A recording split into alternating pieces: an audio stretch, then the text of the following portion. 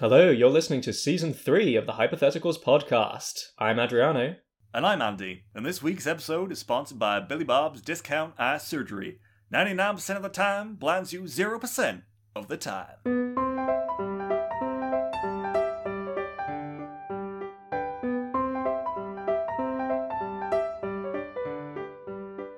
Adriano, I have been wondering, what about society would change if all machines did the exact opposite of what they were supposed to do for, let's say, about 1% of the time?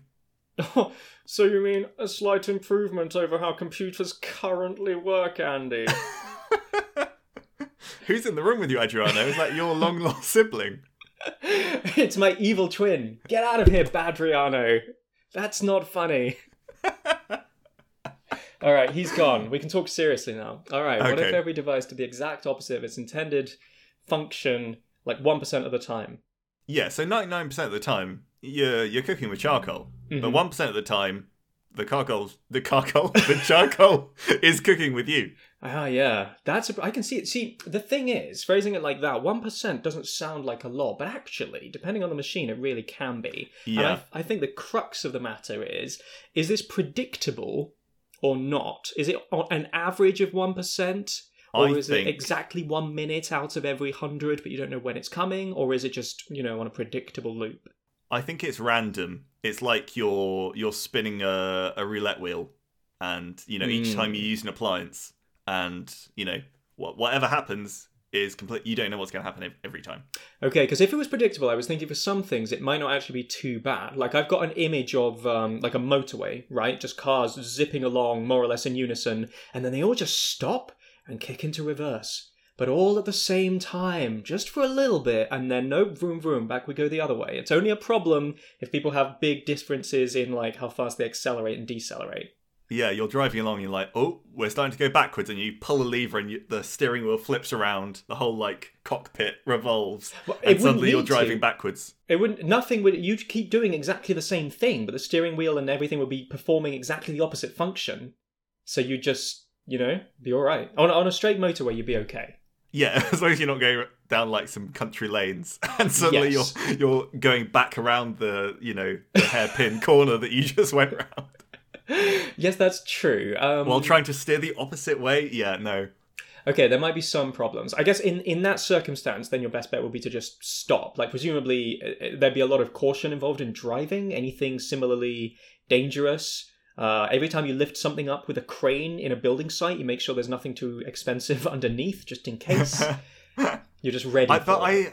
I quite like the idea of some of these things. They do the opposite, but it still somehow could be seen as useful. So, for example, with transport, like a plane, you're like flying through the air, but like sometimes when you go to take off, instead you just tunnel down into the ground.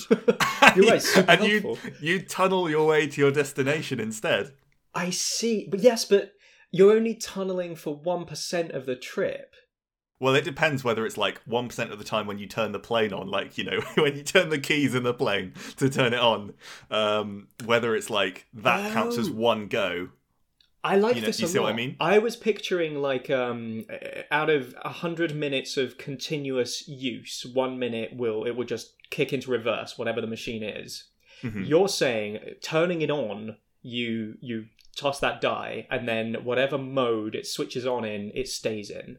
Yeah, and you don't necessarily know what that mode is until you're, launching yourself down the runway. It's like, oh, we're tunneling today. Okay, off we go, guys. That's fine, because you've just got a big drill built on the front of there. Like, you just have to make things dual purpose, basically. It's a plane or it's a kind of a mole man train. You turn the windscreen wipers on, which you'd have to install. I don't think planes have windscreen wipers. I don't know. I guess the windows are maybe not super important in planes, but they must still get wet.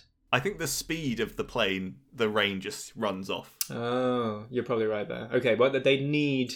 unless they are tunneling at speed. I don't know how good the technology is going to be.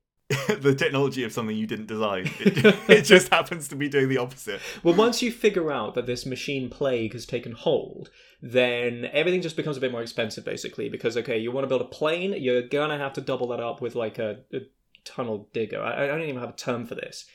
But, your boat, it's also going to have to be a submarine, I guess. Yeah. Your wheelchair, I don't know what the opposite of a wheelchair is. I don't know, some sort of mech suit? I'm not sure. I guess, yeah, it gets intriguing. What counts as opposite is definitely a major question, right? It's open to interpretation, certainly. Which is where a lot of the fun lies, I think. Yeah, definitely. Because arguably, a plane just cutting out is the opposite of its intended function. Like the turbines are meant to spin, the engine is meant to, and then they just stop. And that would arguably be manageable, 1 hour out of every 100, well, maybe not an hour, and 1 minute out of every 100. You could do that. Like, if you're in the air and it's just like, ladies and gentlemen, if you could just return to your seats. The engines have indeed cut out.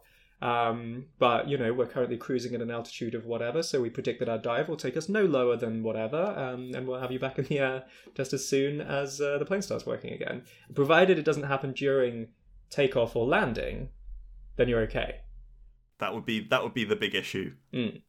But I think planes will be a lot safer in this mole device scenario, and all you'd really have to do is just those screens in the airports that show like estimated arrival times and all the rest of it, websites and that. You just got to widen that, put in an extra column, because now there's going to be 2 estimated arrival times based on whether it's flying or tunneling, because you can't pretend the tunneling is going to be as fast. So you just accept, like, okay, like sometimes there's bad weather, sometimes your plane burrows into the ground. You know that. It's a risk. And presumably you're looking at the screen, and 1 out of every 100 times, the departure screen is actually the arrival screen, and the arrival screen is the departure screen. This makes no sense at all. It's true, yeah. Unless it's just much more convenient than that, and all that happens is that all the individual little, pixel-making light-up jobbies inside the screen, they just reverse what colour they're doing. Yeah, it just shows up with like terrible color design, but it conveys the same information. Well, speaking of screens, I was thinking of televisions. Obviously, the standard setup is you sit down to watch television as it's broadcast throughout the nation. But what if 1% of the time you sit down and it's a bit like the TV show Gogglebox? Instead of watching television, your living room is broadcast to a channel. Mm-hmm. It's just you in your underwear eating nachos. Yeah, and you've just got to wait, like, your slot until you're able to, actually watch television again. So I guess you have to make sure that you're dressed every time, unless it's a kind of a chat roulette situation, in which case, whatever you feel like. Then it's just kind of a free-for-all, I guess. It depends what you're going for that day. Well, look, honestly, thinking about getting dressed, not the other thing, I applaud that, actually, just as a social revolution. Taking more care, being better prepared. Like particularly this year, I don't think I'm alone in having gotten into a bit of a bad habit of essentially rolling out of bed directly into work, because I can, right? Yep. A lot of people are doing this, I think. And I don't do it every day because I don't like it. I prefer getting up earlier. No, let me rephrase that. I never prefer getting up earlier. What I prefer is just having some time between waking up. Because I don't feel good waking up, Andy. Just a personal confession of mine. I don't feel good. Well, it's pretty controversial, Adriano. A lot of our listeners enjoy waking up in the morning. The earlier the better. I hate them already. I can't stand it. I'm sorry. Morning people, I don't know how you do it. I'm bearing my soul here, but I woke up from a nightmare last night where I was... There was a giant black monolith on like a lunar hellscape. Was it in Utah? It might have been. It was that level of harrowing. And I woke up gasping and whimpering and managed to get back to sleep eventually. But then when I woke up again, because my alarm had gone off, I felt quite similar. Oh. And that is not an uncommon experience. So I don't like waking up filled with these, whatever chemical poisons sleep has filled me with, just barely knowing what dimension I'm in, and then having to turn on my laptop and be in a Zoom meeting immediately because it's the morning catch-up. I don't like that.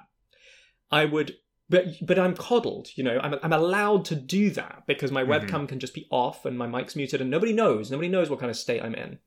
I'm feral on this end, but as far as they're concerned, I'm very professional. I'm doing my job. You've built a giant black monolith in the corner out of mashed potato and food colouring, and you're just worshipping it while going, yes, Barbara, that sounds like a good idea for the release. Yeah, I'm daubing a blackened mashed potato on my own body in runic designs of my own creation. The laptop sits atop the pile, as befits its stature, but they're none the wiser. And, you know, part of me is very grateful for this. It's one of the few good things to come out of this pandemic. We are spared the commute and, you know, having to sit near our colleagues and just, oh, God. But on the other hand, on the days when I actually get up early enough to go take a shower, get dressed before work, and just kind of, you know, get into the right mind space, I feel better about it. I think I tend to feel better for the rest of the day. I don't know. I'm unwilling to admit that as yet because I'm not done rolling out of bed straight into work yet. We'll see how I, you know, wrestle with my own subconscious about that. What was the initial point I was trying to make? I have no idea. Sitting down for television, you should think about that. We live in a world of screens that you just, you know, you got 2 minutes between thing and thing. All right, time to open your phone and start scrolling a feed of some kind. You know, the stuff is there all the time. But if every appliance involves a camera these days, why shouldn't your TV? And why shouldn't you be terrified that, you know, just know that at any moment the whole world could be looking over your shoulder, or worse, looking directly at you? You cannot afford to not be looking presentable the whole time. We are not judged as harshly as we were some time ago, you know, about how we dress and all the rest of it. And I think, in a way, that has weakened our moral fibre. You've got to be ready and willing to stand up and recite the national anthem on cue as soon as that little light on your television goes red instead of green. Absolutely. But speaking of kind of household items and appliances, there's a few things which would have issues. So I'm thinking of washing machines. Yeah, that's good. So you put your clothes in, and just, you know, 1 out of every 100 times they come up absolutely caked in filth. Just like, you know, like the sludge that collects in drains, that stinks, and like if your water supply's a bit dodgy, sometimes you'll get a whiff of it. It's that, but just all over your clothes. So like 1 in every 100 washes, you're just ruining your clothes. You get 99 washes and 1 in filthening. But you don't know which one that's going to be. No, you don't. It could be number 1. It's like, I bought all these new clothes. Oh, I got some ketchup on it. Do I risk washing it? Because it could just be, this is going in the bin now. Once again, I think this would be great for our moral fibre. We set too much stock in, you know, expensive clothes and all the rest of it. No, I say. Buy from charity shops. Be less attached to material things. Your clothes are irredeemably filthy. I mean, we're still assuming that this is the kind of filth that another wash wouldn't fix.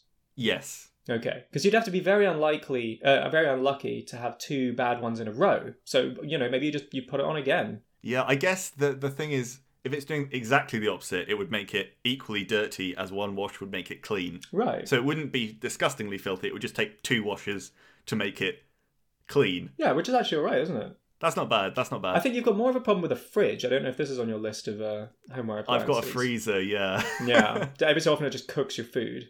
Yeah, it just boils your food randomly every 100 days. If you time it right, well, you couldn't, I guess, if it's unpredictable. Yeah, then you've got a problem. If it's predictable, you just know when your barbecue's going to be.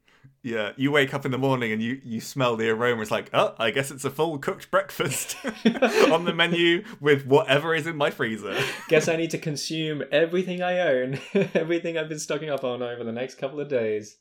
Actually, I think a fridge would be worse because with a freezer, right, it would go from being extremely cold to extremely hot. And so it would be pretty obvious. But with a fridge, it would go from being quite cold to quite warm. Oh, yeah. So you just have lots of food poisoning all the time because you'd probably never like get the food out at the point where it feels warm because like that's low odds. But it's a high chance that at some point that's been warmed up and then has cooled again. I think it depends how cruel the genie is or whatever entity has created this scenario. Because if it's like a completely random, like it could cut into heat mode for like 30 seconds and then next time it's going to be a month, you've got no idea, then just you're screwed. No more fridges for anyone.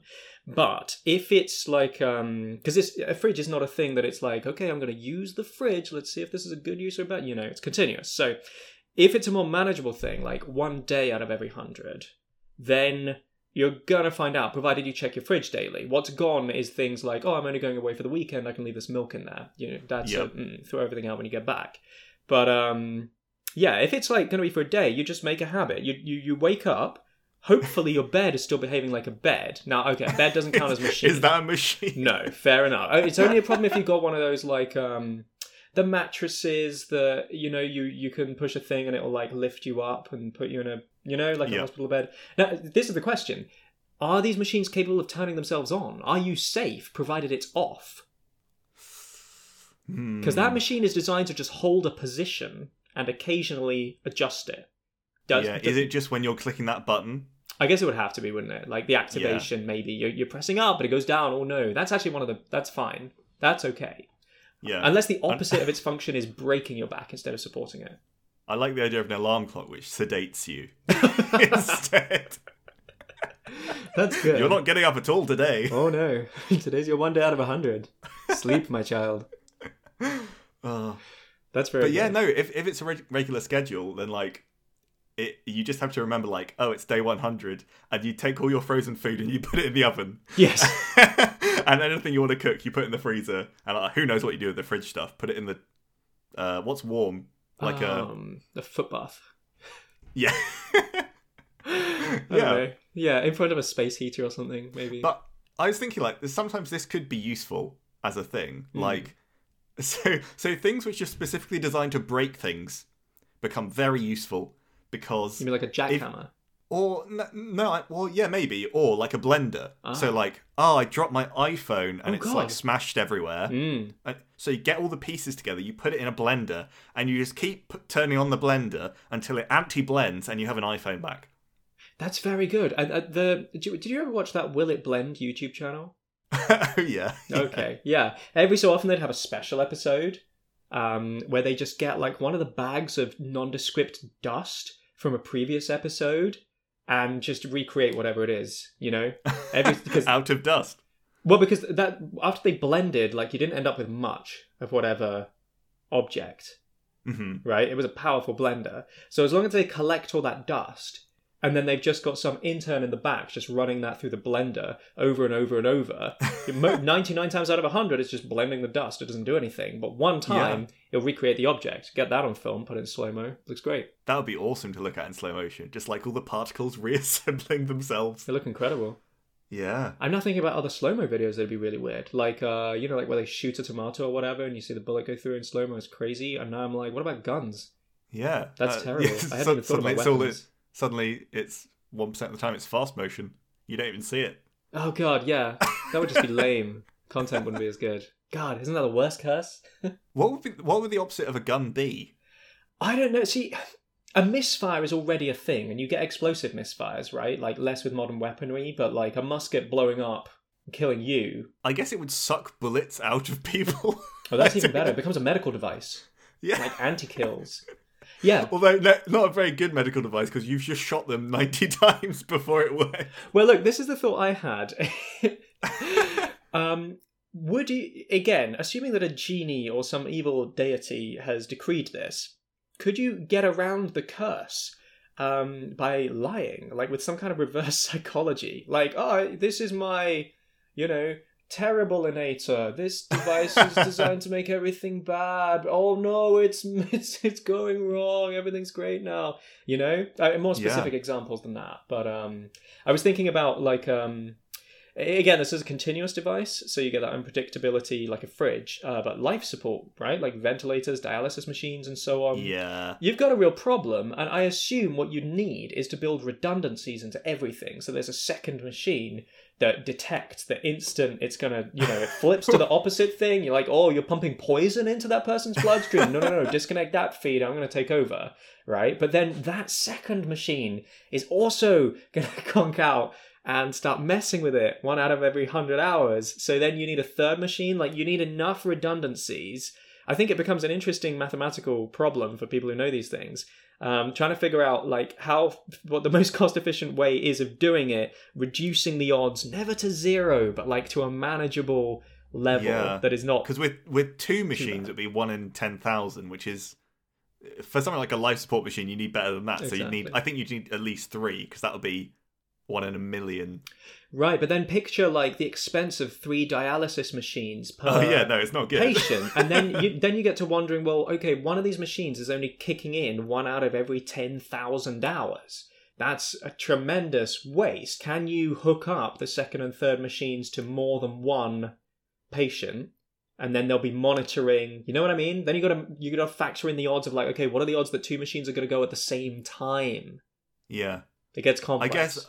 I guess a way around this, which would kind of break this scenario, is you invent machines which their job is to turn off. Just their only job is to turn off a machine if it's malfunctioning. Right, but every so often they go wrong. Yes. So you still have the same problem, don't you? Yeah, I mean, medicine as a whole is an absolute nightmare in this scenario because, okay, I've got a whole list of these, like some of which are worse than others. So, like hearing aids, temporarily, hearing aids make you more deaf, which is like, you know, it's a temporary thing because like you take your hearing aid out, it's fine. Yeah. But like laser eye surgery, in 1% of patients, they're just blind, like for good. Yeah. Pacemakers become useless. Again, you'd need redundancies. You'd have multiple devices in your chest. It'd be huge. But like 1% of the time, they give you a heart attack. Like that is the opposite. So I mean, and like let's be fair. A pacemaker's job is to prevent arrhythmia, I think, by just emitting like a pulse that stimulates your heart regularly. Yeah. So surely, if it gives you a massive arrhythmia, would it have to be massive? Like, is that the opposite? I'd like if it's just off, that's bad enough. But it's doing the opposite, so surely that's... Fair enough. A lot of it comes down to negotiating with this genie, I think. Yeah, and trying to persuade them that the device doesn't need to go as bad as they think. Yeah. I also thought, you know the new kind of surgical robots that are coming in? No, but I'm excited in like Japan and stuff. Them. Yeah, they'll like do, you know, surgery like with scalpels and all sorts of attachments. They're like really clever. And can be like actually much better than human doctors. Oh yeah, they're starting to get to that point. But now, in one of every 100 surgeries, they make an absolute mess. Oh yeah, they just put you ready. Carve you up. Yeah, it's not pretty. You've mentioned kidney dialysis already. I quite like the idea of MRI machines, magnetic resonance imaging, which basically take your magnetic field and use it to produce images. So I guess the opposite of that is they make you magnetic. It's just a superhero factory. It turns out Magneto's 1% of the time. But it's terrible because then you can't have another MRI because you're so magnetic. Is that the worst aspect of creating Magnetos on an industrial scale? I mean, what, like a Magneto who can't control it? They're just constantly magnetic? I guess not. Yeah. I don't know. I think, there'd be a few problems with that, I think. But I do like that. This is the thing, really. It would bring to light this whole new possibility space of like a real test of ingenuity, figuring out how you can pitch machines such that their opposite is also somehow useful. We're coming back to the tunneling plane thing. We need medical devices where like... dialysis machine, what's it doing? It's stripping poisons out of your blood. That's good. But we need to frame it in a different way such that the opposite is not just pumping you full of poison, or the opposite is, dispensing chemo or something. And then you need to make sure everyone on a dialysis machine also has cancer and that they're happy with unpredictable doses of chemo. Which everyone would be, let's face it. Maybe you could figure something out. I'm not a doctor. I'm not a doctor, but I think giving cancer to people with kidney damage is a good idea. I was thinking that can you game the system in another way though? So like, for example, you take someone who's already blind and you make a blinding machine. Yes, this is exactly it. The reverse psychology. It's like the blender.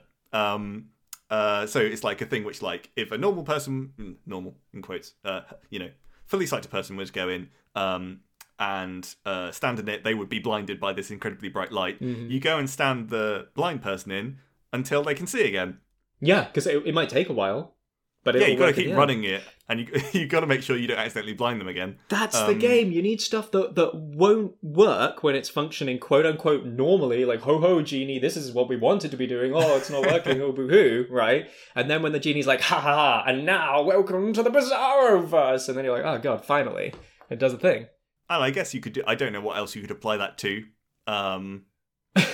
I have no a thing which idea. breaks your arm, but it's already broken. I mean, that'd be quite painful. You've got to go through like 99 further breakages before you get your arm back. Well, eventually it fixes one fracture, but in the meantime it's produced like 98 more. So depends that's not... how exact it is, yeah. No, you need things where, like, as you say, an already blind person would be completely unaffected. And even that's tricky because blindness is a spectrum. From like, full 20/20 vision or whatever through to zilch. But no, it's perfect because if they're not already 100% blind... Oh, we'll just turn them blind. It turns them completely blind, and then it undoes that. You got to have a lot of trust in the process, but yeah. You do, yeah. You know what? I can see that working. That's fine. But it would be cool for like space missions, because like, hey guys, we're gonna go to Mars, and then you're like, whoop, just kidding, we're going to the center of the Earth. It's like, well, I guess this is fun too. We were interested in doing either. The grant was conditional, so it's fine. Yeah. We're ready. Just call the geologists in, tell the astrophysicists to go home. Everyone's gathered around the launch pad like 3, 2, 1, and it ignites and melts through the floor and it sinks down. Well, all right, guys, we got a sinker. Initiate the reverse protocol. Yeah, that's fine. Just for every 100 space missions, you get one journey to the center of the Earth. That's not a problem. I like that. I think the real thing that's niggling at me, there's a couple. I know that probing the edges of these hypothetical scenarios is always a little dicey. Yeah. But I do have some questions. One of them is, how simple can the machines be that are affected? Like, would literal, like, simple machines, like, as invented by the ancient Greeks or whatever, levers, wheels, pulleys, like, what is the definition of a machine? So you're saying, like, would the laws of physics be disrupted significantly? I mean, on some level, that's always what's happening, right? Because we can picture a glitch, like a software glitch, like something's messed up in the code and it just cocks up every so often. We can picture that very easily. But if you're talking about like a plane or a car, I know they've got computers in them these days, but like, is my classic car from, the 40s immune to this because it doesn't have anything in it that's too complex? Surely not. So that's true. How simple do you go? And I'm saying if the wheels themselves and the levers and all the rest of it are affected, first of all, just what is the opposite of a seesaw? I don't know, but I'm curious. Like the opposite of a spirit level. It's a saucy, isn't it? There we go. You nailed it. There it is, ladies and gentlemen. But then that raises the question, a car is not one machine, right? It's a whole collection of them bundled together. If the wheels are going to go in reverse every so often, just spin the other way or whatever, then also your brakes are going to do the opposite every so often, and your windscreen wipers, and that's probably all of the components of a car, to be honest, but they're all going to do it individually. So if it's not synchronized, if it is synchronized, then every just 100 minutes or so, your car falls apart, just completely. It just explodes. Yeah, it's just, you're done, get a new one. But if it's not synchronized, then it just never actually works. I guess it depends if you're following the sort of philosophical model of, the thing where it's like, is my father's boat still a boat? Still the same boat, even though I've replaced the hull, and I've redone the oars, and I've repaired the sail with the new sail, and swapping parts? Is it still the same boat? I like this a lot because it suggests that your father is Odysseus. Yes. Was it Odysseus or Theseus? Or it was some ancient Greek celebrity. Did a whole lot of sailing, so it could well be. Probably him. Theseus was the Minotaur guy, right? I don't think he went in there with a boat. Yeah, okay. Unless it was a flooded, global warming, flooded labyrinth. The habitat for Minotaurs, it's terrible. Anyway, we're going to do a GoFundMe. He found the Minotaur, just drowned, could not swim. Quite sad. But anyway, getting back to your father Odysseus. Yes, my father Odysseus. It's like that concept, is it when they're all together, all these pieces of technology, do they function as one whole? And then it's the opposite of that function. But if you stripped the car for parts, right, and then tried to use the individual radio, then it would broadcast your voice nationwide. Yeah, I think you'd probably have to go with like Harry Potter magic logic. Yeah, as in it's completely illogical. Yes, as in it kind of does what you would expect it to do, having not thought about it too much. Yeah. I seriously recommend. I don't know if I've talked about this. I don't think I've talked about this on air. Maybe I have. I don't know. I do remember one of our early episodes. I just nitpicked Harry Potter a load because that was fun. I think that was episode 1. It might have been. Back in our salad days. Anyway, there's an incredible Harry Potter fanfic. Have I mentioned this? Called Harry Potter and the Methods of Rationality. Have we talked about this? No. I seriously recommend it. It is the only fanfic I've ever read, and therefore saying that it's the best fanfic I've ever read is possibly not the greatest accolade, but it is legitimately fantastic. Better than the original, I would say. You have to have read the original to truly appreciate it, but it's really great. It's basically, I'm not going to wax lyrical about it. The summary is, it's Harry Potter, but what if, instead of being like a poor abused child raised by generic rubbish muggles, he was actually raised as a scientific prodigy by like an Oxford physics professor. Okay. And so he's still, the fated hero of this magical land. He gets summoned to Hogwarts, all the rest of it, except he like knows science. And he just walks around going, what the hell is going on? Oh yeah, for many chapters. It's honestly fascinating. How long is this book? Oh, long. But the thing is, it's a whole series in itself. Like, you only need the one story. Like, he gets things done. The fight with Voldemort, let me tell you, happens a lot earlier. Just guns, bang. He thinks about these things. Like, he knows guns exist. Yeah. So it's great. And it makes the point, and that's why my mind went there, is that, like, some magical... It depends how much what the author has thought about, or the game designer or whatever. Some magical systems, it's like some kind of odd extension of the laws of physics, but they are thinking about like energy input and yada yada. Harry Potter magic, there's none of that. It's literally just, I wave my wand, say the word, and it works like a magic trick on stage. So assuming that your genie had that kind of philosophy, then I suppose you can get away with thinking of a car as a single device. But then if your genie is disinclined to be bothered about granular reality, then you can get really silly stuff. Like, I want a fire hose, like for firefighters, that just spews flame for like a minute. Oh yeah, that'd be great. Yeah. Right? It depends. Yeah, it depends on the temperament of your genie. Very much so. How fun and laid back he is. Like, can I have this? And he'd be like, yeah, go on. I don't know why you'd be asking for fire hoses. It's not a very nice one. I like fire, but I figure it's more about whether this is like something has happened to the laws of physics, or like the genie is trying to punish you for your hubris, so it's going for like maximum irony, monkey's paw style. Because like curtains, say. Curtains are not a machine, but indulge me. Electronic curtains. Like, electric blinds are a thing, right? Like, where you push a button instead of, like, oh, you can get so tired hauling on those bits of string. We've made things easier, guys. Don't worry about it. That device actually doing the opposite just means that, like, they go bzzz up, or, the opposite. Or do they, turn transparent and just let all the light in every so often? Like, how magical is this scenario? Because you can't really get fire coming out of a water hose. Yeah.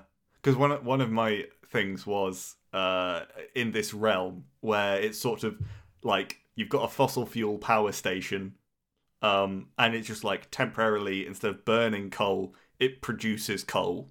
Oh, infinite energy. It uses electricity and because it uses the electricity, I guess. Okay. And just uses it to make more coal. and all of your normal, like, it depends if this is like a nationwide thing, like, everything would break instantly. But anyway, if all your normal devices are like producing electricity, feeding it into the grid. Oh yeah, every so often. The grid uses it to make coal. That would be so funny. I am picturing... I don't know why, because... I mean, okay, yeah, this doesn't work at all. It's got to be magical, whatever. Presumably the coal will be produced like within the furnace that is normally there to burn the coal. But I was picturing little lumps of coal going down the electricity wires, like a cartoon ostrich swallowing an orange. Yeah, that lump. But yeah, it would be that sort of thing. I mean, like bank transfers. I mean, I guess this is less magical because this is just like, I guess this is a flaw that could feasibly happen. But like, instead of paying for something, you pay to receive it. What? So you just like, you might like you zap your credit card on the thing, and it's like, great, I'm paying for my £50 item, and instead it adds £50 to your bank balance. Oh, yeah. Yeah, and then actually, it's a kind of Russian roulette every time you do any kind of transaction, because it might reverse a really big one or a really tiny one. Yeah, and it's like, I'm paying for a house and I get, £300,000. Or it's like, we're paying your wages. You don't get anything this month. We've actually taken it away. Yeah, it's like, we're transferring, your loaded grandfather's inheritance. Oh, whoops, sorry. Yeah, sorry, you get minus $800 million. Yes. And people would be gaming the system immediately. Like all the weird things they do with the stock market and Bitcoin and all the rest of it. Like those clever IT, mathsy people would be out there figuring out odds and figuring out like with what frequency to make transactions of what size to try and, make it happen, make money just come out of nowhere. I like that. I also like the idea, low-tech, of books that just go blank every so often. Okay, is that a machine? Like a Kindle? Yes, let's say Kindle, because I was thinking books, but they're not machines at all. I'm just getting lost in a world of my own. Yeah. Because I was like, one of these things I was thinking was like, oh, maybe Botox in medicine. It's like, it's not really a machine, but I do like the idea of it just like, sometimes you just get aged 20 years, but actually that does sort of already happen. It kind of does. You do get botched stuff. Yeah. Yeah. I remember reading an article about like a Brazilian... Is it called is it a Brazilian wax is a thing? Is a Brazilian butt lift a thing, or did I just invent that? This is no idea. Isn't that... It's a sport at the Olympics, isn't it? Olympic butt lifting. It's very serious. Are you lifting butts or lifting with your butt? Lifting butts with your butt, presumably. Yeah, there we go, yes. Yeah. But the point is that these implants like go wrong sometimes, and nobody likes that. No. But yeah, okay, let's say a Kindle, not a book. That's really boring though. That's just your Kindle runs out of battery like every so often. Yeah. Who cares? But what would the opposite of it? Would it be it sucks knowledge out of your brain? Oh, you just forget the last chapter you read. Yeah.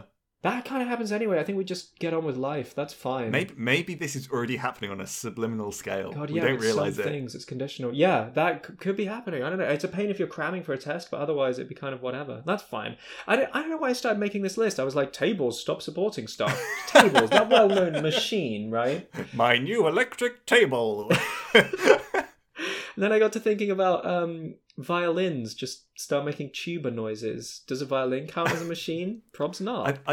I think like a theremin counts as a machine. There we go. Like but then like if a theremin started making weird noises, I'd be like, fair play, man. Like that's what it does anyway.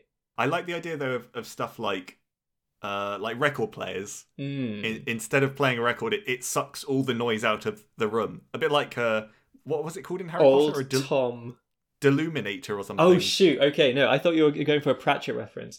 No, I can't remember what it's called, but yeah, that little lighter that Dumbledore flicks and it sucks the light out of street lamps. Yeah, it's like that, but with sound. Yeah. What's the Pratchett reference? There's a bell in the... Oh, yes. Yeah, I don't know what it's based on, but the university bell here in Bristol is called Old George, named after King George the whoever. The university bell for Unseen University, the College of Wizards, is called Old Tom, and it tolls sonorous silences that cut through the noise and bustle of the city, which is quite cool, I think. So yeah, it'll be like that. That'll be cool. Yeah, I was just thinking a record player, but it like starts playing the B-side every so often. Yeah, just like a little fragment in the middle of the song. Yeah, just a bit. You get a remix every so often. Or it starts playing it backwards. Oh yeah, and then you can hear Satan. Yes, like in that escape room we went to. Oh yeah, that was fun. Which we could not hear at all. No, not at all. It was such a good idea, and it did not work. And it was just like, it's like great. Yeah, helpful. Thanks, Satan. Real useful. Well, look. Speaking of Satan, I had some ideas for things that would just be like annoying more than dangerous. So I put smoke alarms on here, and I don't know why, because that is dangerous, but. I guess really I was thinking of them going off more often, like detecting the absence of fire, which they already do every time you make toast. So They just wake you up more often. I don't know if there'd be a way, where they like just fail to detect fire, like if you're super unlucky. Maybe. That would be pretty bad odds, but yeah. Yeah, it's unlikely. And you just have more of them, presumably, on separate circuits. So you're fine. Smoke alarms? Yeah, fine. Automatic doors. You're just going to get more people walking into the glass. It makes for some funny GIFs, provided your security camera is still working as intended and not doing the opposite, which I guess would be broadcasting your security footage. Escalators and airport travelators. I want to see like businessmen rushing for their flight and then like, oh no, going backwards. Should have walked. You're lazy. I'm sorry. That's what you get. Should have taken the stairs. Yeah, microphones and cameras. We already talked about this. Like, are we more worried about them muting themselves occasionally? Or surprise unmuting themselves? I think surprise unmuting, as there have been a few stories in the news where people should have been on mute and haven't. I think that is far more dangerous. Yeah, that's true. Because muting you accidentally, people are already, it's not even 1% of the time, it's 50% of the time they're muting. Very good point. People do not unmute themselves, so it's not going to make that much difference. It's true. It's true. Maybe this is an idea for a future episode, but I've just thought it'd be quite fun if 1% of the time this is happening, but another 1% of the time things are doing what they're supposed to, but to a ludicrous extent. Oh. So like you're on your travelator and sometimes you're heading backwards and sometimes it launches you at about 100 miles an hour forward and everyone flies off the end. It starts to become a question of just how unusable can we make machines before we just give up on the whole concept and just go back to walking with our own feet. A feet a machine? I don't know. Yeah, is a biological organism a machine? Kind of. Arguably, yeah. There's like electrical signals and it moves of its own volition and yeah. I don't even know what actually defines a machine at all. What's the opposite of a human? What's the opposite function of a human? That's a great question. Oh god, I just had an awful image of somebody sucking a baby back up. Okay, yeah. Yeah, like... What, on the assumption that childbirth is the function of a human? Well, that kind of is, right? It depends whose perspective you're looking at it from. But from a biological perspective, the purpose of humans is to make more humans. People are always adding a sense of volition to evolution, and I mean, first off, like survival, right, is arguably. So what? The opposite is just you die 1 in 100 hours. Yeah, exactly. Yeah, so, but also evolution doesn't really want stuff, right? Like stuff just happens, and pressures interact, and it goes the way it goes. I think the genie. You'd have to have a really intense conversation with the genie to determine what the purpose of everything is first. Humans most of all. Maybe this would finally give us the answer as to what the purpose of life, the universe, and everything actually is. Yeah, and I like the idea... Because we found out what the opposite is. Yeah, and isn't it appropriate that should be dispensed by some malevolent genie sent to torment us? Andy, let's play a game. Okay. A game of... Bibliophony. Yay, we've got a name for it. What is that, Adriano? It's great. It's a game where we list for each other a series of things, and somewhere in there is a fake, and the other person has to identify it, and also, possibly more entertainingly, decide what the things are. In this case, they're book titles. Books again. There were so many good book titles which we did not get to in our last edition of this. Oh, man. So I have been chomping at the bit to revisit this topic. He has. It's been insufferable. But thankfully... Yeah, just the constant gnashing sound. Awful. I couldn't sleep, but the day has arrived. It's finally here. Let's get them out there. Have we explained what this is enough? We've got to guess each other's which are the real ones. That's kind of it. Yes, so I think the way we arrange it is one of us will read a sequence of book titles to the other. And the other will have to give a brief summary of what the book is about. And then, once they've been furnished with the actual, usually more more boring blurb of the actual books, they will have to identify the ones that we have just made up. And in this case, what numbers are we talking here, Andy? I think I've got... I actually have 8, but 2 are fake. Oh, spot on. Oh. Could not have gone better if we'd actually talked about it beforehand. Have you got 8? Yes, I do. 2 of them are fake. Ah, parfait. Do you want to do 8 altogether, or shall we do 4 and 4? We could do 4 and 4. Do 4 and 4? Okay, the first one is Bomb-Proof Your Horse by Rick Pellicano and Lauren Tiarden. Those are good names. They are, aren't they? Bomb-Proof Your Horse. Yes. That's not a misspelling of house. No. Okay, bomb-proof your horse. I want to say that horse is here being used as a slang term for motorcycle. Okay, yeah. And this is a hardcore survivalist / biker's manual into how to ensure that your favorite ride lasts through into the post-war apocalypse. You're going to want to Mad Max it, basically, after the bombs drop. And as it stands, your cool chopper or Harley Davidson or whatever, it's not gonna cut it. Here's what you need to do: a lot of metal plates you got to rivet on, a lot of human skulls need to be hanging off those handlebars, etc. That sounds good. I'd read that book. I mean, not that I own a motorcycle or ever intend to get one, but read the book. Just might be fun. Might change your mind. Yeah, true. Okay. The next one is Living with Crazy Buttocks by Kaz Cook. Yes. Or possibly the intonation is Living with Crazy Buttocks. I don't know. Oh, that changes the game somewhat. Okay. So Crazy Buttocks could be, just their university roommate, or the name of their imaginary friend from childhood, perhaps. Right. Yes, I like this one. Okay, no, my first thought was some kind of, like coping with cancer type dealio, but for a rare, a rare disease only recently diagnosed. A rare condition called Crazy Buttocks. Yes, but no, I prefer the idea that it's a really heartfelt, profound look into the life and psychology of someone who grew up with an imaginary friend called Crazy Buttocks. So is it non-fiction or is it fiction? I'm going to say it's non-fiction, but like told in that approachable, biographical style where it's almost like you're reading a story about someone's life. Okay. It's like a sort of docudrama, but in book form. Yeah, and maybe it's even from Crazy Buttocks' perspective. He writes some of the chapters. Yes, exactly. Every so often. They use a different font. It's quite difficult for him to grasp the pencil, but he does it well. Remarkably well. I can't even see what he's writing. Okay, next one is called Hemorrhoids Attack, with an exclamation mark, by Ellen Farn. Man, I'm wondering what Ellen Farn got called in high school that put this at the forefront of her mind. I wonder if it was Ellen Farn. It's possible.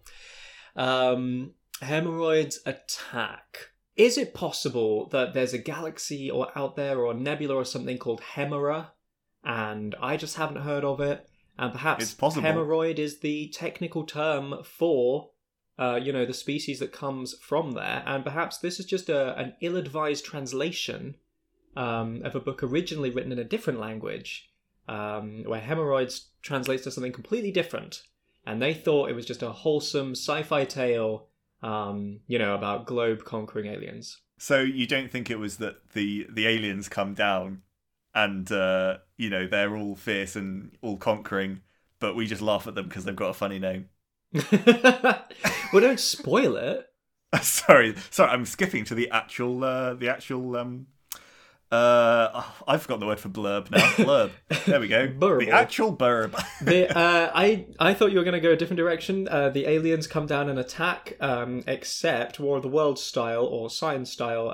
It turns out they're deathly vulnerable to hemorrhoids, and so they're all just wiped out. Wiped out.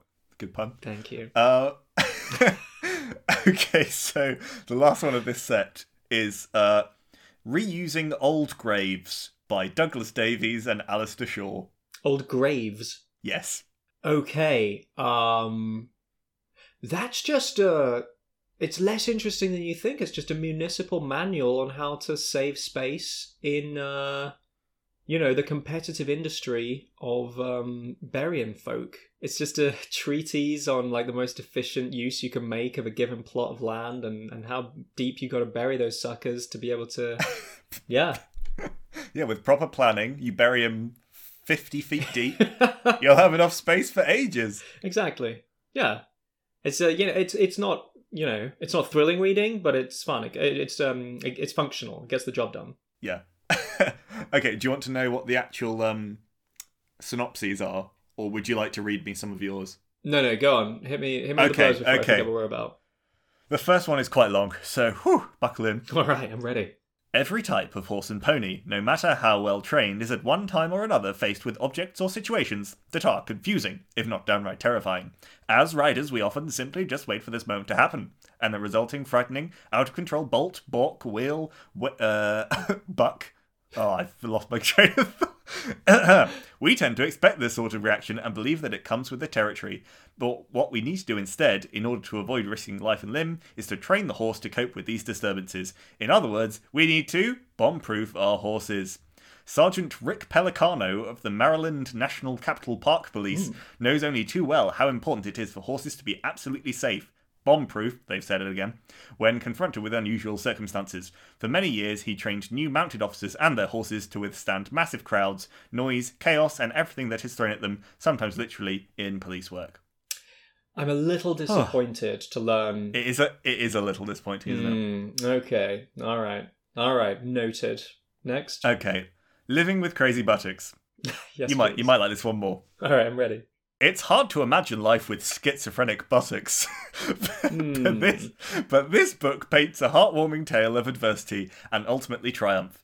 Living with Crazy Buttocks is the true story of Mary Ann O'Keefe, a New York socialite who leaves a world of 1930s cocktail parties to travel in the Native American heartland of the Western USA. It describes how she meets and falls in love with a man on the margins of his own society and brings fulfillment to both their lives through her selfless love. I don't really see what this got to do with schizophrenic buttocks, but there you go. But I don't understand. Like, normally, when a book has a really weird title and then a normal blurb, they just make no reference to the title. Like The Men Who Stare at Goats or whatever. I have no idea what that's about. Isn't it a Western or something? No, it is. Actually, that's a bad example. It's about men who stare at goats to try to make them explode. Are you serious? Yeah. Amazing. I can't remember whether it's based on a true story or whether it's fiction. I have to watch this film about exploding goats. The point is that they put the title right there in the first sentence. They talk about the schizophrenic buttocks and then just forget about them. It turns into something else, a romance. Yeah, so I have no idea what happens with the schizophrenic buttocks. Maybe they're kind of sidelined early on. They're just there to get the hook. This is a weird bluff for you to pull if you've written that, but I'm not discounting it entirely. All right, let's hear the next one. Crafty fellow. Okay, hemorrhoids attack. It's just another day in suburban Boston for Detective Amanda Stiles. That is, until she gets a call from an anonymous source telling her where to find a gruesome murder of a person with particularly bad hemorrhoids. It looks to be a typical case, but then other victims start to be found with a similar affliction. As the bodies begin to pile up, Stiles must navigate Boston's criminal underworld to save everybody's ass. There you go. Okay, that's good. That's my favourite blurb so far. So at the moment, I want to say that you wrote it just because I want to credit you with that. Okay. So let's see. Let's hear the fourth one. And the last one, disappointingly, wasn't actually that far off. This book represents the results of an extensive survey carried out by the University of Nottingham, blah, blah, blah, blah, blah, into public opinions on the reuse of graves. It will be of interest to a broad spectrum of those whose profession deals in any way with death, as well as to sociologists, historians, theologians, and others interested in the place of funeral memorialization. And yes, there we go. All right, fair enough. Okay. See, that is a good fake to slip under the radar. Because it's very, straight and narrow, does what it says on the tin. But I'm going to stick with number 3, hemorrhoids attack. It was hemorrhoids attack. Yes, that's a good blurb, Andy. I couldn't resist puns. No, it's very good. I had to put them in. You cannot, it's true. That's very good. Okay, I still remember when I lost a Flim Flam film because, what was your thing called? It's about cricket. That's just not cricket. No, that's what you thought it... Wait. No, what was it called? Was that a Out of Left Field. Right, also full of puns. Communist baseball players. That's right. You did get That's Just Not Cricket. Got it. You didn't get Out of Left Field. There we go. I got to zero in on those puns every time. Yeah. If you really want to fox me, you've got to find a selection of blurbs that all involve puns. Yes. Okay, I'm ready for some punny titles of your own. All right, let's see if you can find mine. So, we're going to start with How to Make Fires and Incinerate People. You like that? We're just getting started. Oh, that's brilliant. I found some quite good titles. I'm pretty pleased. Okay, How to Make Fires and Incinerate People. Sorry? Am I coming up with a synopsis for this? Oh, yeah, sorry. By Jermaine Foss. That's what I was going to say. Okay. Jermaine Foss. Wow, Mm-hmm. that's a great title, Jermaine. I'll let him know. I'm guessing is it okay? It's a how-to guide on your friendly neighborhood arsonist. It's a it's like, did you ever hear of the Anarchist Cookbook? Oh, yes. Back in the early days of the internet, it was like a guide on how to make napalm in your kitchen and stuff like that. Yes, and it was like, oh my god, people are sharing this and for free, and you don't have to go to Yeah. the library or anything. So it's that kind of thing. It's for arsonists, aspiring arsonists. Mm-hmm. And it's it's quite dry in some cases, a bit like kindling. And it's just got lots of like chapters on the best fuels to use, how to get a fire going, how to get into buildings without people noticing you, and yeah, it's just full of lots of lovely tips from someone who's been in the trade a long time. And lovely illustrations. Pictures of nice Beautiful fires. illustrations. They've got a very distinct palette. Yes. It's a lot of burnt orange. All right, solid. Okay, keep that one firmly in mind. Moving on. How to survive a garden gnome attack. Defend yourself when the lawn warriors strike, and they will. That's in brackets. By Chuck Sambuchino. Or Sambuchino, I'm not sure. Sambuchino. I mean, this is so convoluted, it sounds like it has to be real, but then I'm like, so hang on. How to survive when garden gnomes attack, and then some other stuff. How to survive a garden gnome attack, defend yourself when the lawn warriors strike, open parentheses, and they will, close parentheses. It's a whole blurb right there.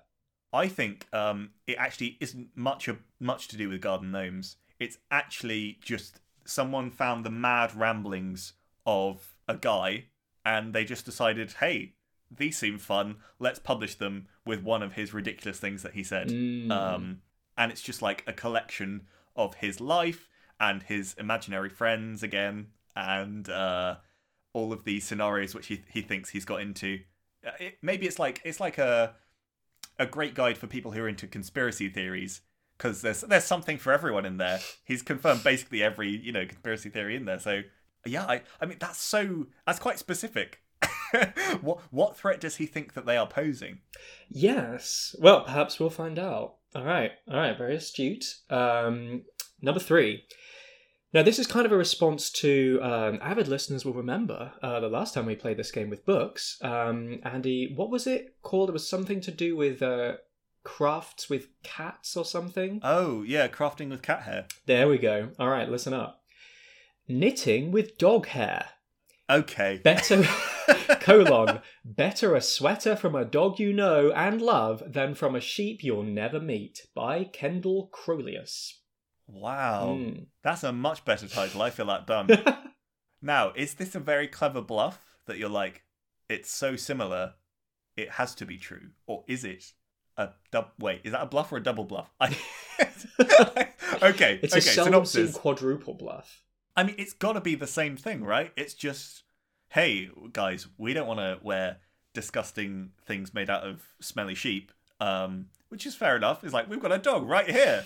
And it's just like, camera cuts to their like completely shaved dog. It's got no hair left because they've taken every inch they can, and they're just covered in this lovely, luxurious fleece. So silky. And the dog's shivering in the corner.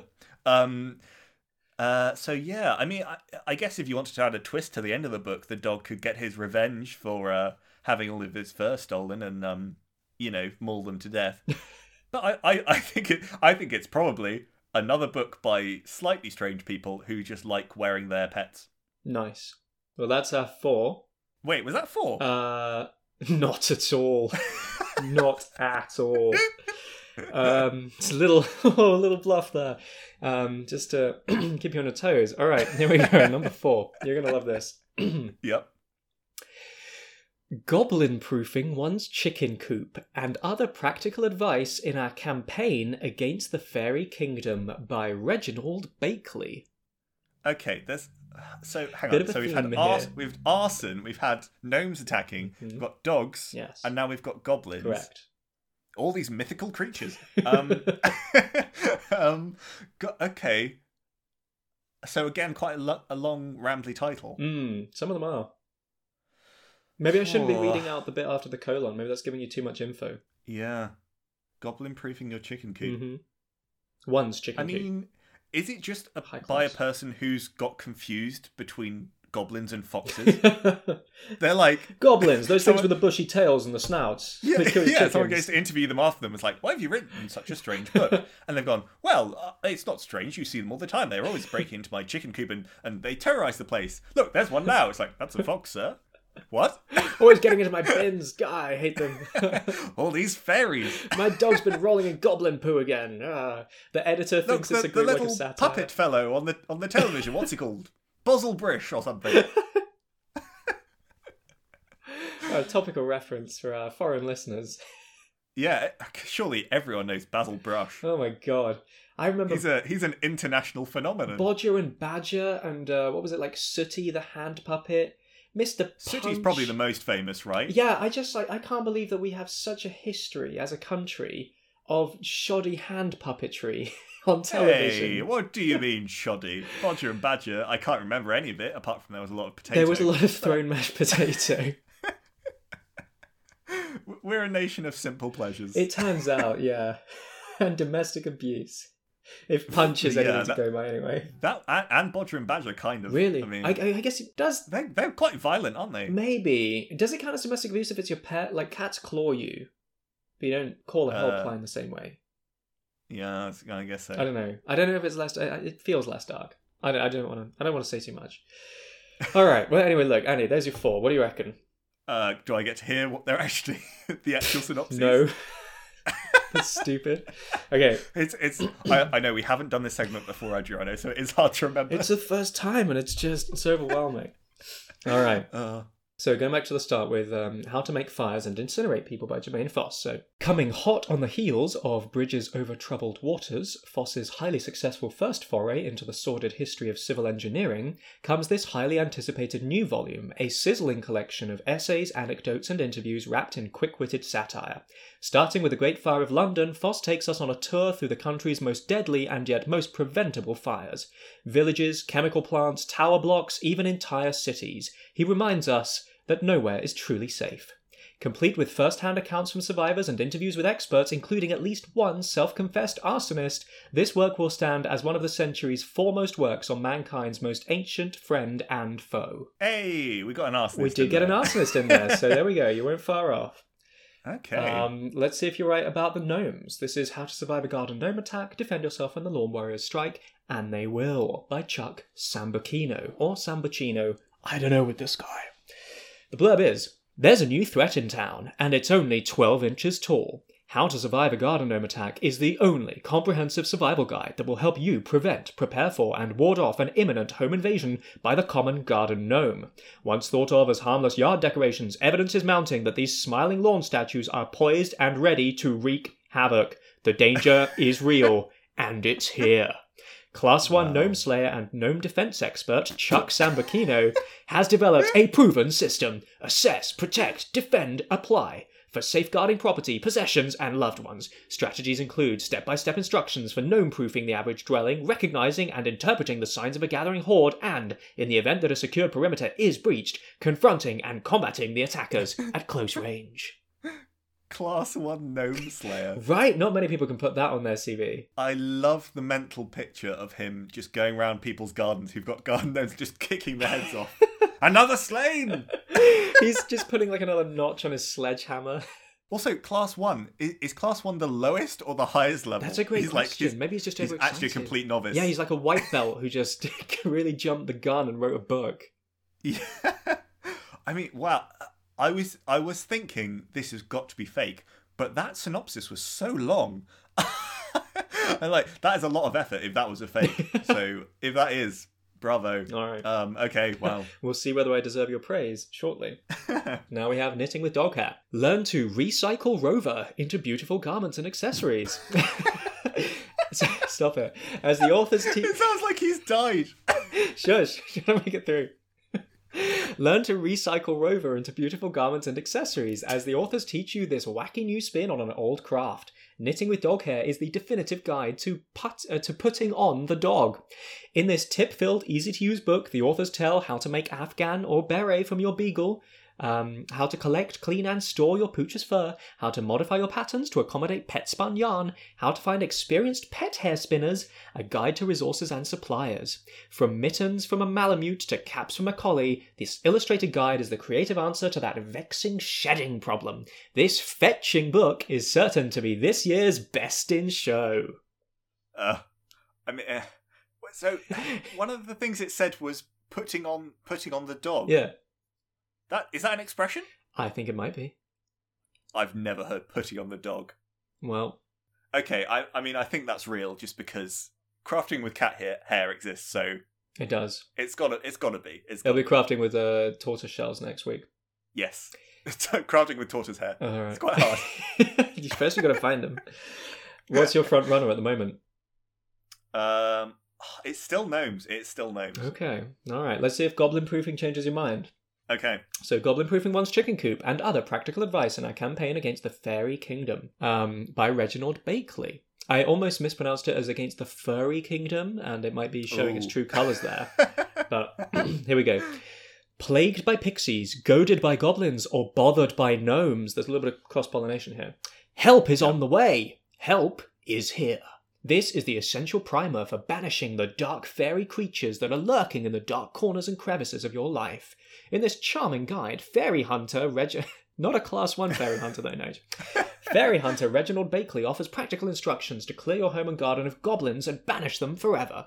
In Goblin Proofing One's Chicken Coop, readers will discover the most surprising weapon to use when hunting gnomes, what absinthe drinking has to do with strawberry gardening, why a garden fumigator may come in handy on evenings at the pub, why a toy merchant, a butcher, and a Freemason are amongst your best allies in the fight against the Fae. That was amazing. I love that one. Okay, right. I think one or the gnome one has to be fake. But both of them are brilliant, so you should be very proud. Thank you so much. I'm gonna go with goblins purely because it is shorter. All right. I am sad to tell you that it is real, and I cannot claim it. Oh. I know, and you know what? Gnome attack also real. Come on! Yeah, I made up how to make fires and incinerate people. But that was so ridiculous. I mean, that was a good one because I did not for a second believe that was not real. Well, I was like, surely some guy just loves talking about fire and being like, "You did this wrong. Yeah, you should have prevented that." For all I know, something very similar may be out there. I did run a search for the title, which seemed almost too perfect. I did discover that How to Make Friends and Incinerate People is a book. It appears to be a young adult book about a supernatural high school where kids are discovering their superpowers. So. I see. No copyright violation there. That was a good set of books. Okay, all right. My last 4. Yeah, let's go. Bonus round. You're in for a treat this time, listeners. Okay, first one. It kind of returns to a theme we had in our first series as well of books. It's called Noah Gets Naked with an exclamation mark by Zana Eve Chown. Okay, Noah Gets Naked. Yeah. Now, there's a problem here. The problem is that the only Noah I can think of is the biblical Noah. And if it isn't the biblical Noah, it's immediately much less interesting. Yep. It could be about anyone getting naked for any reason. So I'm going to assume it is the biblical Noah. And this is either just a very disingenuously titled in-depth exploration of the story of Noah, or a radical reinterpretation of it that involves nudism and free love and generally more, happy-go-lucky sort of approach to everything. And I'm going with that one because I am picturing the dove alighting on the deck with the olive branch in its beak, but it's not an olive branch, it's a spliff, and that's a fun image, so... That's what I'm going Noah for. was having a big old swingers party. 2 of every animal. Let's go. Oh boy. Zoological swingers. That would be the boat to be if you were a zoophile. Yeah, that's how you explain evolution in biblical terms. Moving on. Hit me with another title. Okay. The next title I'm not sure will be much better. Mm-hmm. American Bottom Archaeology. Come on, man. You got an anal fixation this episode. By Charles J. Berry. Charles who? I need to know who to blame. Sorry. I mean, his name even sounds like Barath. Charles J. Berris. And James W. Porter. Good lord. What was it? American bottom archaeology. Yes. God. Oh dear. Okay, I'm going to flip it. This is not about archaeology in the conventional sense. We're talking archaeology more of in the metaphorical sense of digging through historical records. Okay. You know the way, I forget the term for this, but there is apparently quite a tendency among historians and literature experts and everything that deals with like people who wrote stuff in the past. They will find historical figures of the same gender who wrote like impassioned love letters to each other over a period of years and be like, oh, look at them, they were best mates. What a friendship for the ages. You've heard of this phenomenon? Maybe perhaps you know the term for it. I don't know the term for it. I'm sure there's a term, like whitewashing or whatever. Maybe it's straight washing. I don't know. Anyway, the assumption that nobody could possibly be gay, back when it was illegal. So clearly they were just, best friends, just real good pals. This is, in response to that, it's like a re-examination of history to identify not just who was gay, but who was a bottom. Yeah, maybe there's some examination of power bottoms and that sort of thing in there. Absolutely, as well. That's a chapter at least. Napoleon? You never know. I don't make any assumptions, but maybe. He was powerful. He was. Definitely powerful. And yeah, possibly had the right temperament. I don't know. Okay, right, yeah, that's a good shout. Okay, the next one is called Butterworth's Corporate Manslaughter Service by Gerard Fallin. Nice. Butterworth's Corporate Manslaughter Service. I want it to be about a corporate service you can hire and they will commit manslaughter for you. I suspect it might be more like, it seems a little more realistic that it might be like a Better Call Saul scenario, like it's a dodgy lawyer that you call when your company has committed manslaughter, you're culpable in someone's accidental death, and they're the guys you call to get you off the hook. Yeah, it's not like, it's like, hey, so you want us to murder this guy? No, I don't want you to murder him. I want you to manslaughter him. Yeah, I'm not an animal. Come on. I need to do it by accident. Yeah. I mean, I guess feasibly, a good hitman makes it look like an accident, right? Yeah, the kind of hitman that makes a kill that is obviously a murder but then disappears without a trace. And then you have the even better hitman where people don't even realise it was a murder. But someone called Butterworth, I don't trust it. I don't think they got that level of professionalism. So I think instead they're the sleazy lawyer that you call, when your terrible health and safety practices have killed one of your valued employees. Kill them with butter.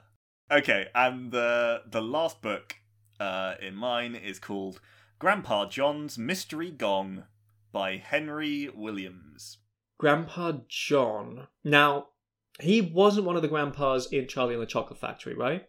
There was Grandpa Joe. I don't actually remember the other There was a second one, right? Because there were two pairs in that bed. And he was just like, screw you, Grandpa, too. I don't care about you at Right? all. Who gives a damn? It's this particular grandpa is coming with me. So, possibly Grandpa John was the stay-at-home. And this is the long-awaited sequel, presumably authorised by the Roald Dahl estate, in which, okay, maybe he didn't have a golden ticket, maybe he didn't, go on a magical chocolatey adventure, but, you know what, he had a mystery gong. And he's having his own adventures with Grandma Josephine. You don't know. The adventure is quite sad. He just bangs the gong and she brings him dinner. Well, she's in the bed, so that would be a miracle. Oh, that's true. There's 4 of them, aren't there? I forgot Yeah. I think it's the... Gosh, you know what? Did they arrange it men on one side, women on the other, or like couples to a side? I can't recall. You'd think it would be couples, wouldn't you? You'd think so, but it was a different time. It might actually be... Maybe it's actually a very modern family setup where the 2 sets of grandparents split up and then they both coupled up with each other. Oh, I see. Yes. So the grandpas are together and the grandmas are together. You know what? That's not too insane already, given the premise that I remembered. I'm pretty sure he's called Grandpa George, which does rather flummox me. I think it's Grandpa Joe and Grandma Josephine and Grandpa George and Grandma Georgina, which suggests that they were specifically pairing up with people who shared their given name. Maybe Grandpa John is a secret grandpa they didn't discover. He pops out of the bed as well. He's under the bed with his mystery gong. I've been down here the whole time. Now listen to my mystery gong. Yes, there we go. That's very good. Okay, let's hit some blurbs. Okay. Noah Gets Naked Discover 20 curious tales from the Old Testament that you've never heard and you'll never forget. Each story is illustrated and has a handy Bible reference to its source. Oh, thank goodness. Not in this book. So it's like, not in this book, : Noah's Ark, David and Goliath, the burning bush. In this book, : Noah's hangover, David and his hairy son, the 300 flaming foxes, and many more. That... Oh, God, I mean, you being a heathen, an apostate, I can imagine you writing this vicious mockery, but, I don't know. Maybe someone else is writing it too. I'm glad it's about the biblical Noah. And the bit that is about not in this book, is that like, collect them all, like more in our series? Or is that just like, we didn't bother with these ones? If you came here for the burning bush, I'm sorry. It's hard to... I think it's we didn't bother with the same old, same old. Okay. We're here for his hairy son. Fair enough. David's hairy son, was it? Of David and Goliath. Yeah, David and his hairy son. On to less interesting matters, unfortunately, because the title is amazing. American Bottom Archaeology. I don't even want to read it. Without doubt, the most ambitious archaeological undertaking to have been conducted in eastern North America since the WPA era. Don't know when that was. Yet, despite the enormous scale of the endeavour and the staggering volume of data recovered, blah blah blah. It's an archaeological dig in a place called Bottom. Oh, come on. Well, look, I'll give you this. If you have written a blurb that you claim to be too bored to read in order to fake me out, then fair play to you, sir. I will say this. The only interesting thing about that blurb is that they refer to archaeology as an undertaking, and I believe that is literally true. that is true. They're taking things from underneath. Right? That is a good point. Let's move on. Okay. Butterworth's Corporate Manslaughter Service. This new textbook provides guidance and analysis on the developing concept of corporate liability for killing. It's written in a format whereby it examines the two important aspects of corporate responsibility for killing. Firstly, it sets out to advise companies and public bodies on policies essential to reducing the risk of fatal accidents. Secondly, it guides lawyers on how to proceed with a case where corporate liability for killing is an issue. They use the word killing a lot. Kind of like they're enjoying it. I know. Okay. It still doesn't read as something you'd written, to me. I don't know. That doesn't seem like your style. Yeah, okay, my last one then. Grandpa John's Mystery Gong. Billy loves to bash things. Sticks, drums, railings, Bishops. Anything that makes a loud noise is on the menu, to the eternal frustration of his parents. So when Billy finds an enormous gong in his grandpa's attic, there's only one response he knows: hitting it with all his might. Billy is amazed to find himself transported back in time and finds out the hard way that bashing things goes down poorly in the past. I want to know about the time-traveling adventures of Billy the Basher.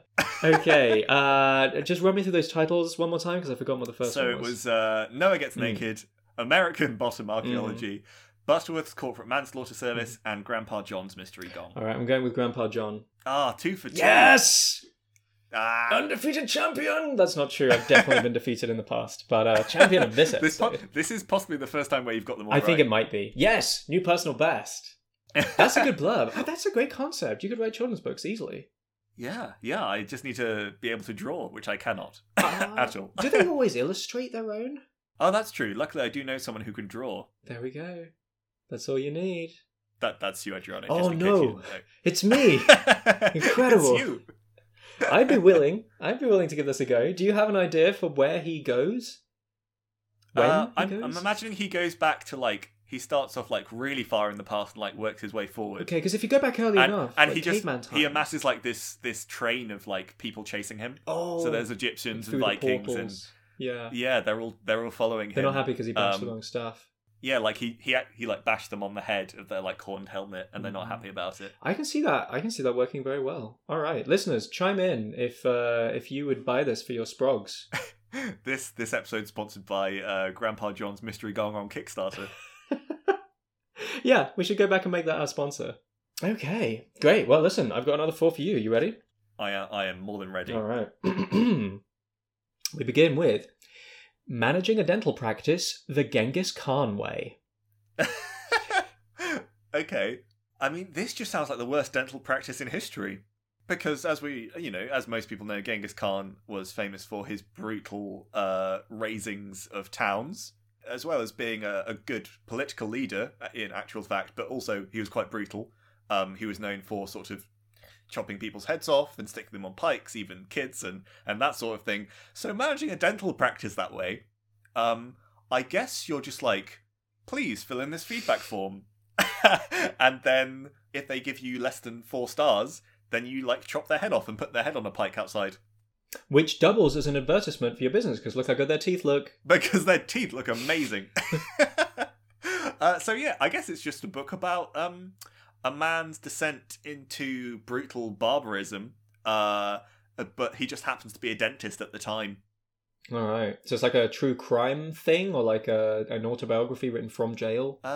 Maybe it's an autobiography. In fact, it could be that he starts conquering other dental practices. Ooh, added them to his horde. He invades them with his own staff of dentists, with the drills and that sort of thing. Mm-hmm. On horses. And, on horses. And he was famous. Yeah, they were famous for their archery skills on horseback, right? So what would they be doing on horseback? Firing? There's not much long-range dentistry, is there? Let's be honest. I guess not, unless like laser dentistry becomes more of a thing. Maybe I'm being too harsh on him. Maybe he's just performing dentistry from a horse. Okay, I'm going with that. He's performing dentistry on horseback. It's quite hard because you've got to bend down quite a long way. But anyway, there we go. The patient's on horses. Everyone's on horses. Okay, I like it. That's good. Let's stick with that. Horseback dentistry. Okay, next up we have 66 Strudels. Oh, I didn't give you the authors. It doesn't matter. Whatever. That was by Michael Young, if that makes a difference. This one is 66 Strudels, an adventure collection by Hans Bauberger. Bauberger? That's 2 foods in one. Is a bao? Oh yeah, it's a Is it like is it Thai or no? It's some sort of Asian cuisine. There's little dumplings. It's like a steamed bun. Yes, isn't it is. That's exactly what it is. Yeah, there's a Pixar short named after it. It's not spelled that way. It's spelled B-A-U.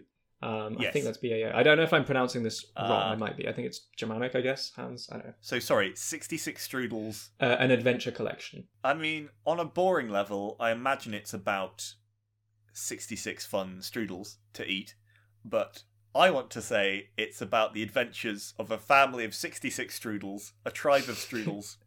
And they come together to form this adventure collection, and they hit the town in Berlin. They're, going bar to bar, just having a great old time, drinking lots of German beer.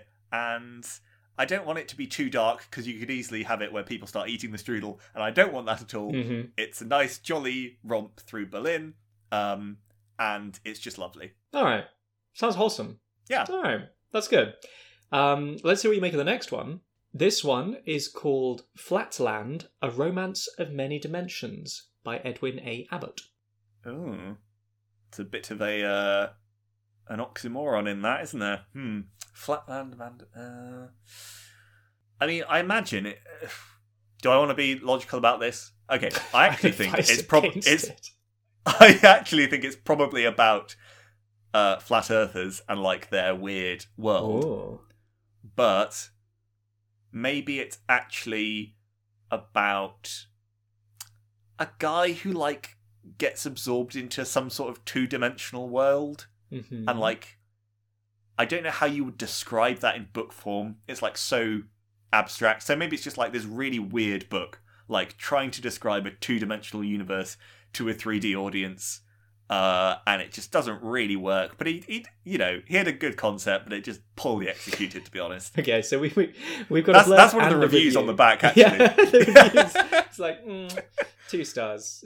There's an idea in there, but not good. Read something else. That's the best he could find in terms of reviews. Nice. He had to put something on there. The publisher was adamant. They got space to fill. All right, good job. Finally, we have. Okay. If I read the. Is that fine? Hang on. How many have we had? We've had 3. Dentistry. Oh yeah, Dentistry Strudel in that one. Yeah. This one is called. If I read the bit after the colon, it very much does tell you what it's about. But I've already been doing that, so whatever. Maybe next time I'll omit the subtitles until we get to the blurb section. This one is called Manifold Destiny: The One, the Only Guide to Cooking on Your Car Engine by Chris Maynard. Okay. Well, this one doesn't leave much room for doubt. It's about cooking on your car. I'm guessing it's like you see things where it's like it's so hot out that you can cook an egg on your car bonnet. So I guess it's just about, like, hey, we did that once and that was fun. Let's try and cook a whole meal. Like, instead of, like, who needs to buy a barbecue? Just drive your car through your fence and you can have a barbecue without any fuel. Think of the savings. And it's just like, you know, making a full fried breakfast, or like, maybe he starts off with the simple stuff, but then he goes into really like haute cuisine. Like, he's making a sort of it's all souffles and like seagrass foam, and like all sorts of stuff, but on this like beat up old Ford Mustang. It's a good image. He's got his chef's hat, but also his, God, what do people who drive cars wear? His driving gloves. Yes, exactly. There we are. Driving gloves, driving shoes, driving goggles, driving scarf. Anyway. All right, brilliant. Let's hear some gloves. Absolutely drenched in sweat because he's wearing all this stuff. Oh, yeah, God. The toque is limp and sodden. Okay. Okay, hit me with some synopses. So, managing a dental practice the Genghis Khan way. The parallel aims of a dental practice are to deliver excellent patient care through highly trained and motivated employees and to maximize income and profit. Achieving these aims as a practice manager demands a clear vision, sound preparation, planning and marshalling of resources, broad business knowledge, an understanding of a rapidly changing world, and above all, wise judgment. Dismemberment. So why Genghis Khan? Although some in the West see him in negative terms, the Mongol leader created one of the world's greatest empires. His hugely successful strategies included intelligence gathering, understanding his rivals' motivations, being quick to learn and adopt new technologies and ideas, and successful people management, and elocution and oratory. Genghis Khan is one of history's most charismatic and dynamic leaders, and you will need all his skill, strength, and tenacity to succeed in both dentistry and business. What an amazing fusion. I mean, I have learnt a bit about Genghis Khan, and I don't doubt his empire was impressive, and was surprisingly liberal. But what quite how it is relevant to dentistry, I don't know. I don't know. It feels a bit forced. Well, let's see what you make of the next one. Which way are you leaning on that one, real or fake? I think that's probably real. Okay. To be honest, like. Yeah, but I don't think it doesn't sound like something you'd write. Fair enough. All right, let's see what we make of this one. 66 Strudels, an adventure collection by Hans Barberger. Are you ready for a new adventure? Do you enter the gingerbread house? Should you accept the Snow Queen's fudge? Will you be invited... Oh, it is exciting. Yeah, right? Will you be invited to the Ogre King's feast? Or will you wind up as dessert? You are the hero of the story in this collection of deliciously treat-themed interactive tales. Choose your own adventure where every decision you make can lead you closer to a delectable happy ending or a hard-to-swallow defeat. Ooh. There's some good imagery in there. I like that one. Sounds toasty. Although his name is Hans, and I think, ooh, did you just go, I need a German name? What's the most German name? Hans. Well, that isn't there we Fritz. Go. Moving on. Hans Bauberger, that sounds German, doesn't it? All right, playing the psychological game with the author names, I like it. Strong. I'm going to pay more attention to those next time. Let's see what you make of it. This next author is Edwin A. Abbott, if that makes a difference. Okay. This is Flatland, A Romance of Many Dimensions. Uh-huh. This masterpiece of science and mathematical fiction is a delightfully unique and highly entertaining satire that has charmed readers for more than 100 years. It describes the journeys of A. Square, a mathematician and resident of the two-dimensional... That's a name, by the way. That's like A, the initial, Square with a capital S. Ah, I see. A mathematician and resident of the two-dimensional Flatland. So you were bang on about entering a weird two-dimensional world. Yeah. Huh. Where... yeah, this is the great bit. This is where you can tell it's over 100 years old. A mathematician and resident of the two-dimensional Flatland, where women, thin, straight lines, are the lowliest of shapes. Oh, great. And where men may have any number of sides depending on their social status. Oh, brilliant. Through strange occurrences that bring him into contact with a host of geometric forms, Square has adventures in Spaceland, 3 dimensions, Lineland, 1 dimension, and Pointland, no dimensions, and ultimately entertains thoughts of visiting a land of 4 dimensions, a revolutionary idea for which he has returned to his 2-dimensional world. And thank goodness he never has to deal with pesky women. I mean, gosh, it's popular for 100 years. Is it still popular? I can't tell you that. Huh. Yeah, because obviously men are multifaceted and have many dimensions, whereas women only have one. I mean, to be fair, maybe he's, calling out the glass ceiling, because he says the many sides are depending on their social status. So maybe this is like society's grinding them down, and he's making a commentary. I don't know, I don't want to judge. Well, I will never read it, so... So judge away. We will never know. Okay, cool. What's your last one? Finally, we have Manifold Destiny, the one, the only guide to cooking on your car engine by Chris Maynard. Giving new meaning to the term fast food. Rest stop grade F meat patty? Nah. Nuggets of reconstituted poultry bits? Pass. Deep fried fish discus? No, really. Thanks all the same. It's time to bid farewell to the roadside meal as you know it. Nearly 20 years ago, Chris Maynard and Bill Scheller opened the world's eyes to the beauty of car engine gastronomy in the original Manifold Destiny. And now that another generation of both drivers and eaters has emerged, the cult classic is due for an overhaul. This is a sequel. Apparently so, or a new edition, perhaps. In this Wow. shiny, spanking new edition, there we go. Learn how to make s'mores in your Scion, poach fish in your Pontiac, even bust out a gourmet snack from under the hood of your Escalade. With step-by-step diagrams, crowd-pleasing recipes, and thorough instructions, now you can turn your car into a kitchen without ever crossing any golden arches. Hilarious, bizarre, and ultimately, seriously, useful, Manifold Destiny is and always will be an unparalleled original. So slap a ham steak under the hood of your car, hit the gas, and drive until you reach Delicious, which is in approximately 50 miles, depending on traffic. Wow. Okay. I mean, God, if that's real, then people have got a lot of time on their hands, haven't they? Mm-hmm. And diverse hobbies. They are definitely the guys who, like, had they been born today, would have made that into a YouTube channel. Oh. They would not have got as far as a book. For all we know, maybe it is a YouTube channel based on the book now. Could well be, yeah. Like an epic mealtime type thing. That is a contender. But what was the second one again? Oh, the Bao. Hans Bao burger. You know, like Hans Bao burger. Is that too tempting a target? I mean, it could just be a guy who was like, I'm going to use a fake name to make this even more ridiculous. Or is it that you just chose the most German name? I don't know. The most German food-sounding name. Okay, I'm going with it. 66 strudels is fake. Alright, you're bang on. And that is exactly what I did. I googled German names. And I found Bauburger. Yes. Very good. You couldn't think of another German name.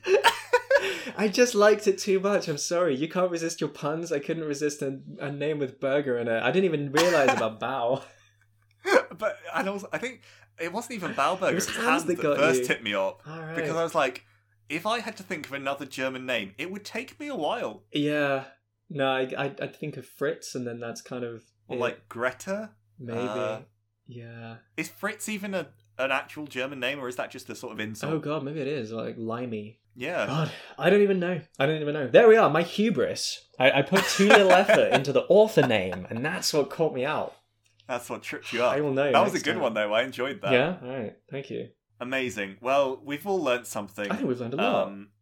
We've learnt a lot about American bottom archaeology. Mm-hmm. Although, actually, we haven't learned much about that because I couldn't even be bothered to read the synopsis. We've learned that bottom is a place in America, which I would make fun of if Britain weren't full of ridiculous places. Someone I know lives in a place called Happy Bottom. Oh, that's fun. So, Nice. yeah. Well, that sounds delightful. Quaint. I mean, there's a London tube station called Cockfosters. Yes, and that's fine. It's absolutely fine. Yeah, and there's announcements about it. It just is what it is. So, what are you going to do? What are you going to do? I'm going to add who all knows, these books to my maybe- Christmas list is what I'm going to do. I'm going to learn how to manage a dental practice the Genghis Khan way. Because that is a real thing you can do. I mean, why did he think that was a good... I assume it was a guy. Was it a guy? Michael Young, so presumably. Yes. Why did he think that was a good idea? I love the idea of a business... like a businessman TM, right? Like, probably sleeps in his suit.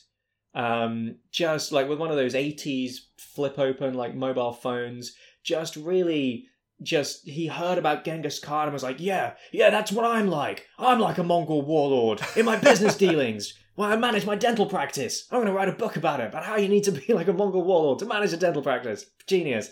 I can now see it was published in 2010, and so actually, I hate it a lot more because I feel like somehow if it had been published in the 70s or 80s, I would have forgiven it a lot more. But that was only 10 years ago, and I don't know. Like, somehow I would want it to be a bit more woke. Yeah, I mean, like, I can't imagine a woman writing that book. Like, No. I'm going to tell people how to manage dental practice. Who are my icons? Yes, Genghis Khan. How relevant to dentistry and how relevant to my life. Absolutely. Only a deluded, I imagine quite old, ridiculous man would do that. But anyway. Yeah, we are making some assumptions here, but he's not painting a great picture. No. Oh, well, I'm sure we will return at some point to what was it called? A bibliophony? Bibliophony. Bibliophony. It's like a cacophony of books. Yes. Is that what? Yes, that's why it's called that, sort of. Yeah. But also phony. Exactly. Yes. Oh, we're so clever, Andy. For more clever conversations, tune in next time to Hypotheticals Podcast.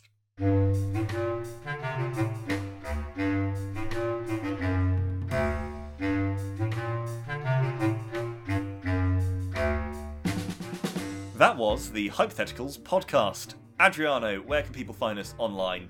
We're all over the place, Andy. Oh, we're everywhere. That's right. We're on Instagram, Facebook, Twitter. Just search for Hypotheticals. That is Hypotheticals, the weird way we spell it, but without the R. Yes, and if you would like to leave us a rating on a podcast app of your choice, be that Acast, Google Podcasts, Apple Podcasts, whatever they may take some digging, but if you could leave us a 5-star rating, it would mean that we would get more than at least 5 listeners. We would love you so much. And please, why not tell a friend who might enjoy listening to our dulcet tones. And we will see you next time. Bye!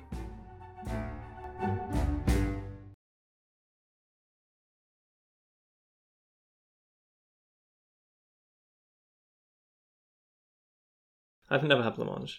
I confuse it with, I think it's called bouillabaisse, which is the fish-based dish that Fleur de la Cour asks the Gryffindor table for in the 4th Harry Potter book. I was imagining a fish jelly, and that wasn't very nice. It might be, for all I know. I'm going to look it up. What is, if I can spell it, bouillabaisse. Oh my god. Do you know what the French word for kettle is? No. I'm going to say it in a way that would make French people angry if they could hear me. Bouilloire, I think. Bouilloire. It's spelled Bouilloire, I believe. Yeah, refers to kettle. Huh. And, I mean, people say squirrel is a difficult word, but I really struggled with bouilloire. Bouilloire. Yeah. Bouilloire. I can't do the R thing, so I can't speak most French. That is a problem. You've got to avoid all the R words. Yeah. It adds difficulty. Okay, bouillabaisse is not a jelly. It is a fishy broth. And blancmange, you're telling me, contains no fish at all.